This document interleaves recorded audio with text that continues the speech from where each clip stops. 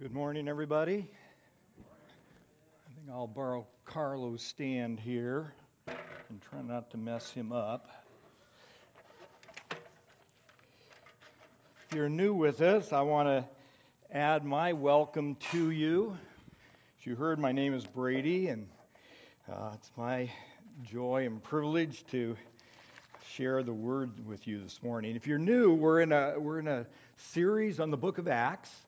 And in Greek, the word Acts is praxis. The Acts of the Apostles was the original title of the book. And praxis has to do with how you put into day-to-day, tangible, real life ideas or plans or worldviews or that kind of thing and make them real in the world. And Acts is where we get to see the first followers of Jesus putting into practice the revolution of Jesus' vision and person about himself and the kingdom of God.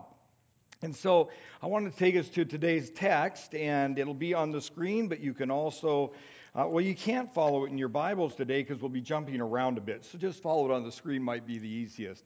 Acts chapter 6 is where we are at, beginning with verse 8, and we'll end in chapter 8. Ready? Ooh, you're quiet today. Stephen, a man full of God's grace and power, performed amazing miracles and signs among the people. But one day some men from the synagogue of freed slaves, as it was called, started to debate with him. They were Jews from Cyrene, Alexandria, and Cilicia, and the province of Asia. None of them could stand against the wisdom and the spirit with which Stephen spoke. So they persuaded some men to lie about him, saying, "We heard him blaspheme Moses and even God." This aroused the people, the elders and the teachers of religious law, and so they arrested Stephen and they brought him before the high council. And then chapter 7, verse 1 through 53, you can read Stephen's witness to the Sanhedrin, a panoramic view of God's salvation history with Israel leading to the Messiah, Jesus of Nazareth. We'll pick it up in Acts 7:54. The Jewish leaders were infuriated by Stephen's accusations, and they shook their fists at him in rage. But Stephen, full of the Holy Spirit, gazed steadily into heaven and saw the glory of God, and he saw Jesus standing in the place of honor at God's right hand. And he told them, "Look, I see the heavens opened, and the Son of Man standing in the place of honor at God's right hand." Then they put their hands over their ears and began shouting. They rushed at him, and they dragged him out of the city, and they began to stone him. His accusers took off their coats and laid them at the feet of a young man named Saul. And as they stoned, Stephen prayed, "Lord Jesus, receive my spirit." He fell to his knees, shouting, "Lord, don't charge them with this sin."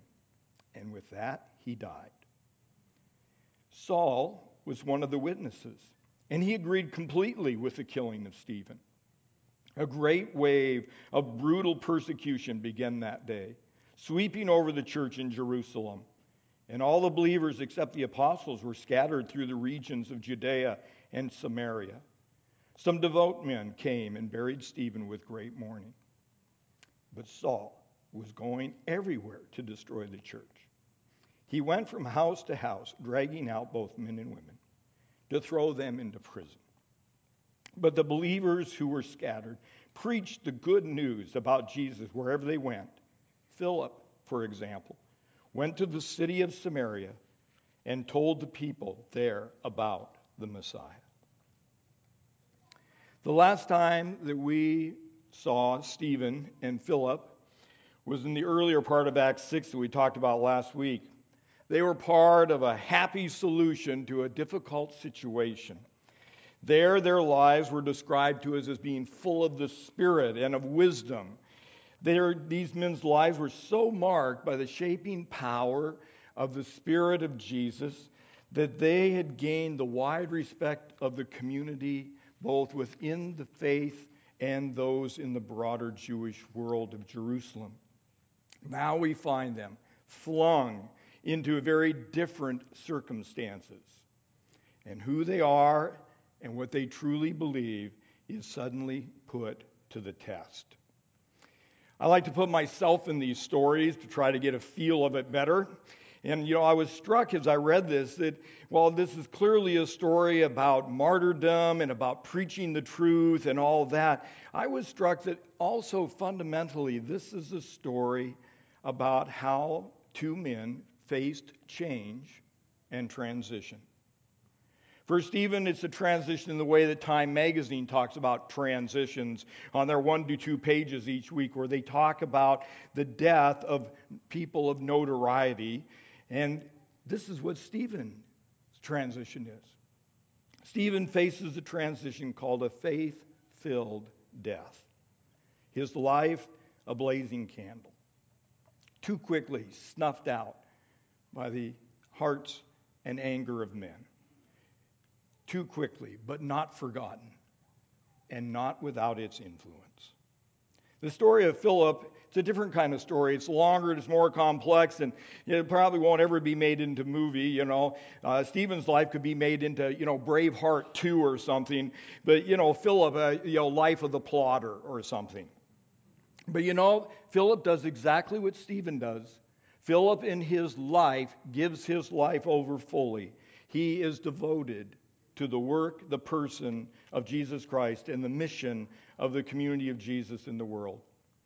If you follow Philip's story through the book of Acts, you'll start, as we did today, in Jerusalem. You'll move with him to Samaria. Then you'll move with him to Joppa down in the Gaza Strip in the south of Israel in Judea. Eventually, his spirit, his word of Jesus will move into Ethiopia through an Ethiopian eunuch who's the treasure to the queen of Ethiopia.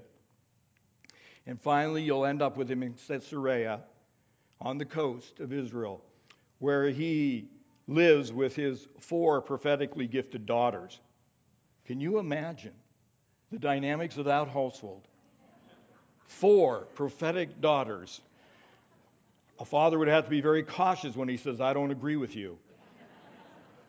Stephen and Philip are wonderful examples of living a devoted life to Christ and his mission that's worthy of our emulation. But for the rest of our time today, I want to focus on this reality of facing change and transition. I've been pondering this idea for some time, and I hope my ponderings will help us as a community and as individuals. So, ponderings on responding wisely and faithfully to transition or change. First, I think we need to become spiritual realists. We need to embrace the fact that change and transition are inevitable. We all know that, but do we embrace it? I'm not particularly fond of change by nature or whatever. I'm a person who likes to put his roots down, stay in one place. I like stability. I'm a creature of habit. At least I like stability as long as it's pleasant stability. But I know that change and transitions are inevitable. If nothing else, looking in the mirror tells me that. And I know that if I'm going to finish my personal race well, my race of following Jesus and being a helpful example to those around me in the community of Jesus, then I, like Stephen and Philip, must learn how to respond to change in a wise and mature way. Second thought. Some transitions are needful, some wanted, but all of them entail the pain of loss.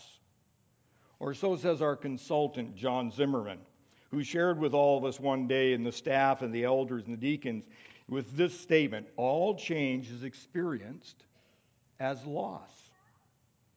I thought, maybe a bit of hyperbole there, but the more I think about it, the more I think that there's a deep truth here. Maybe not all the time, but certainly most of the time, change carries with it a sense to some degree of loss. Even the most happy and blessed of changes. My son Micah, our eldest son, and his wife Tara wanted a baby. And so grandbaby, there it is. Grandbaby number 10 showed up. We, with 3 children, have kept up with the Coulmers. We too have 10. What a wonderful change. But there are losses. The loss of sleep, the loss of carefree mobility, the added weight of being responsible for another person who's so vulnerable and so dependent, the added weight on the car of packing all the stuff for the kid. So even good, anticipated, desired, worked toward, wanted changes carry some level of challenge and loss. Think of the years of diligent loving and self-giving work that good parents pour into their kids simply to enable their kids to eventually break their heart by leaving them. Here is joy and mingled come down together. Joy and sorrow, excuse me. There's a sense of loss in the empty nest. Of course, I think this is surely why God created adolescence. It's so truly loving parents will let their children grow and go. So in our lives, we have all kinds of wanted and unwanted challenges and transitions. But what really matters is how you and I allow them to shape us for better or for worse. And that leads me to my third thought. You and I must embrace that transitions can be dangerous.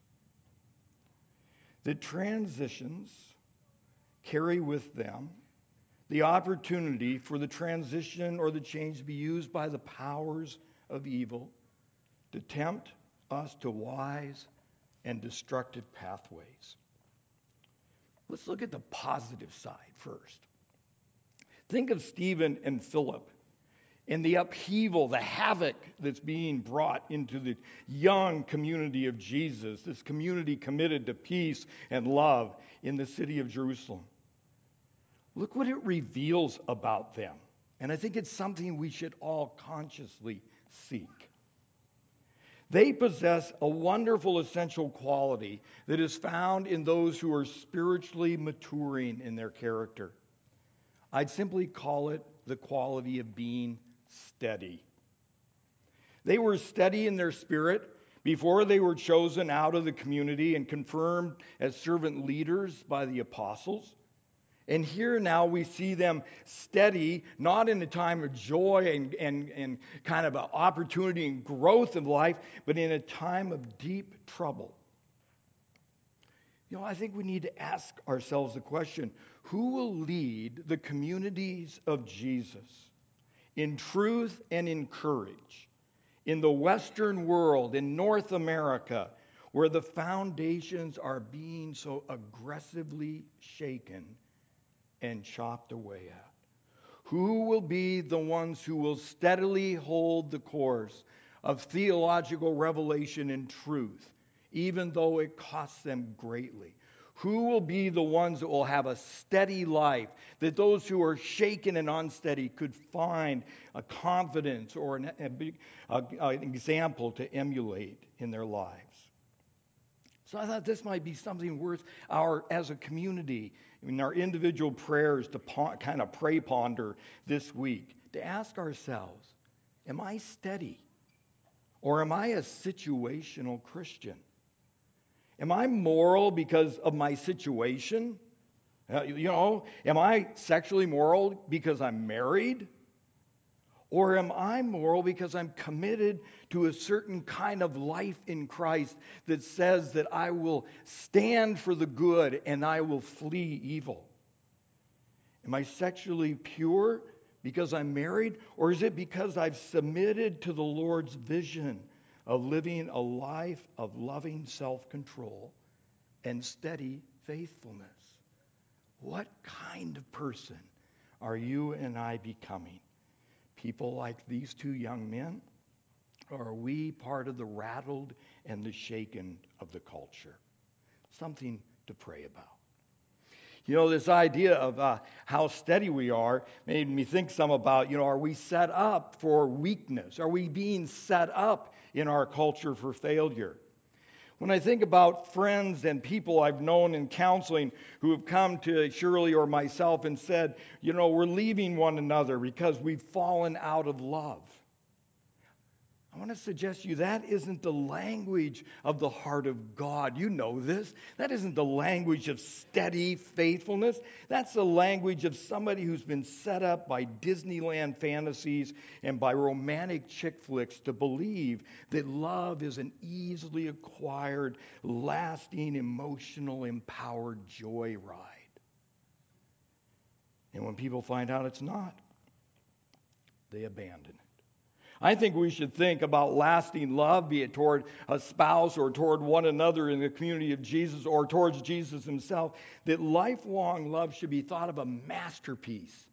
I think of Michelangelo, and Shirley and I got to see the chapel, the Sistine Chapel ceiling. What an amazing piece of work. It took him agonizing years to paint that thing, much of it laying painfully on his back with paint dripping into his eyes. It took him hours upon hours in agony and all to finally come to the glory. And what a wonderful, fabulous outcome. Wouldn't it be wonderful if the people of Jesus in North America would think of their lives as being something that has the end goal of becoming a masterpiece of lifelong love. There will be agony, and there will be triumph. There may even be ecstasy. And if we will hold the course, if we will hold it in our relationships to children, to mates, to friends, and to fellow community members, if we will hold the course, then God will make something beautiful out of our lives and something that will bring healing to the nations, like he did with Therese, who is my beloved Therese, Mother Therese of Colombo, who God took something and put steady in it and is changing that part of the world. Think of the person. It always brings sadness to me when students come and I hear them say, I tried Jesus and he didn't work. I think they've been set up somewhere along the way. What did they expect that God was supposed to do that didn't work? I think probably, or at least in my experience of talking with students who will talk about this, that what they expected was a kind of a smattering of cultural, religious church myths where people, maybe unintentionally, or pastors as well, where they take a scripture here and a scripture there and they knit it together into a kind of a strange promise thing called a promise box. And it's kind of mere spiritual fantasies because it doesn't take the whole counsel of God. Maybe where God isn't working in our lives isn't places that he ever said that was what his work was. Maybe we believe that he's supposed to give us the American dream. Where he really wants to do is cause his kingdom to triumph. I think about the epidemic in North American churches where people are abandoning the communities of faith right and left because they've been hurt by others in the community. Sometimes intentionally, sometimes unintentionally. I think about Stephen. I think about his death, his final statements. If he can forgive his profoundly misguided and wicked executioners, people who were part of his people, surely then we can find the grace and the commitment to stay the course and work out our real hurts, our failures as mere human beings as we seek to become more like Christ. We should seek out Ephesians 4:3, where Paul exhorts us to keep the unity of the Spirit in the bond of love. Can we love enough to forgive? Can we love enough to not flee?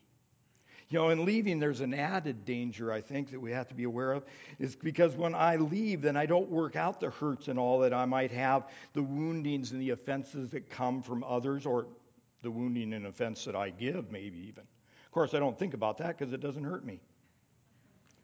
but nevertheless it's true.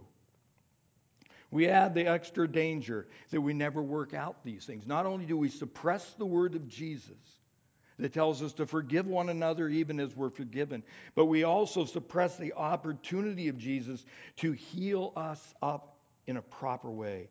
We're in grave danger when we leave to be frozen in our anger and our disappointments and unforgiveness. That's the perfect soil of the heart to grow seeds of bitterness that defile us and will defile others when they rub against us. I thought particularly of you young people who have a lot of life in front of you, there will be ecstasy and there will be times of real hurt and pain. I pray you will be better than my generation who have left at the drop of a penny and do not work out in reconciliation the commands of God.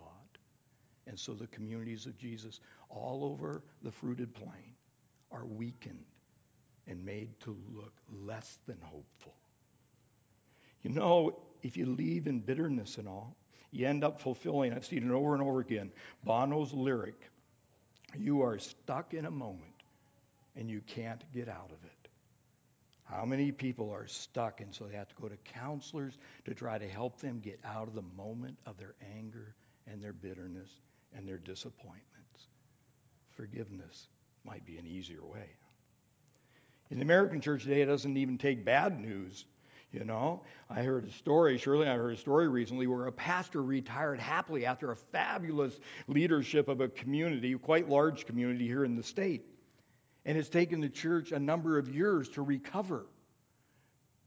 It's actually a statistical fact in North America that 25 to 30% of people leave their communities whenever there's a transition, whether it's a positive or a negative one. And 40% of the support of the church is lost during these transitional times. Are we having one of those? No. But are we ready for it? Are we ready to be different than the statistics of the immaturity? Are we committed just to our own, I want a pastor that I like, that'll preach the way I want? Or are we committed to one another in the bond of love? That's the challenge I think the church in North America faces and we face. And so I want you to ponder this. How have I, or we as a church, been set up to be weak or prepared to face challenges that are inevitably going to come? Finally, fourth thought, we need to milk every circumstance of change and transition for all of its good ends. I grew up as a boy. I know you have to milk a cow in the morning and in the evening. Doesn't matter, rain, shine, or anything else. You better milk. It's very, very hard on the cow if you don't. You know? So it's a kind of thing that I've learned to do. Get the milk out of the cow. You know, Scripture says, if life gives you lemons, make lemonade. Okay, no, Scripture doesn't say that. It's an American proverb, okay? But I think some prophet would have said it or should have said it because it's true. What will you do with change and transitions that are difficult? If both Stephen and Philip's lives, in both their lives, we see the outworking of Paul's confident declaration in Romans 8:28. For God by his mighty power forces all things to work out good in those who are called into his life and purposes. Notice Paul does not say that all things are good. Rather, he says that God can forge goodness in our lives even as we face the sorrows and the chaos of evil in our world. Stephen's death is a good death of faithfulness. And he maybe had in his heart and mind those words ringing where Jesus says, if I go to prepare a place for you, that you might come and be with me for all of time. Philip, in spite of the evil death of Stephen and the flight from Jerusalem, his home, the Lord took the sorrowing Philip and brought joy to Samaria. He took Philip and had him go down and encounter an Ethiopian eunuch. And church, tradition tells us that that unnamed eunuch, who was a treasurer of Ethiopia, would be the one who would go to a far distant land in Africa and would pioneer the church of Jesus Christ in that culture. God used him in his sorrow and his weakness, but built in others joy and hope and understanding and belonging to the work of God. You know, I think about my Betty Kim Sherwood, who lost a son a bunch of years ago, 10 or more now. And we processed this loss that's always there. And then one day we were walking, and he says, yeah, I called my cousin today, or yesterday, rather. And I says, oh, who's your cousin? Oh, she lives in California. I said, well, what'd you call her about? It says, well, she lost her husband the same way I lost my son. And God used such a deep sorrow for Kim to be a minister of compassion to another woman in crisis. God can take the worst junk in our lives and turn it into the stuff that grows hope for others. Wanting to end on a happy note, I also thought of Jack and Shirley Hunt, who are growing old. You may not notice it, doesn't look like it, but we hear rumor that they are growing old. A while back, they moved out of their home where all kinds of life had taken place over many, many years, and they moved into an assisted living kind of community where they've got lots of flexibility and all. And guess what they're doing in this new situation? This kind of situation we'd say, oh, that's a change I don't ever want to go through, Shirley. I don't ever want to leave 1720 James Street. But they left, and they just let the Holy Spirit anoint them as chaplains of their living center. And so I've heard words and stories about them wandering up and down the hallways, ministering to the aging ones around them, the hope and the encouragement of Jesus. They are in spirit saying, lemonade, anyone? And they're bringing hope to the people who are on the precipice of the most significant transition of life. The transition into life, the transition into death and judgment.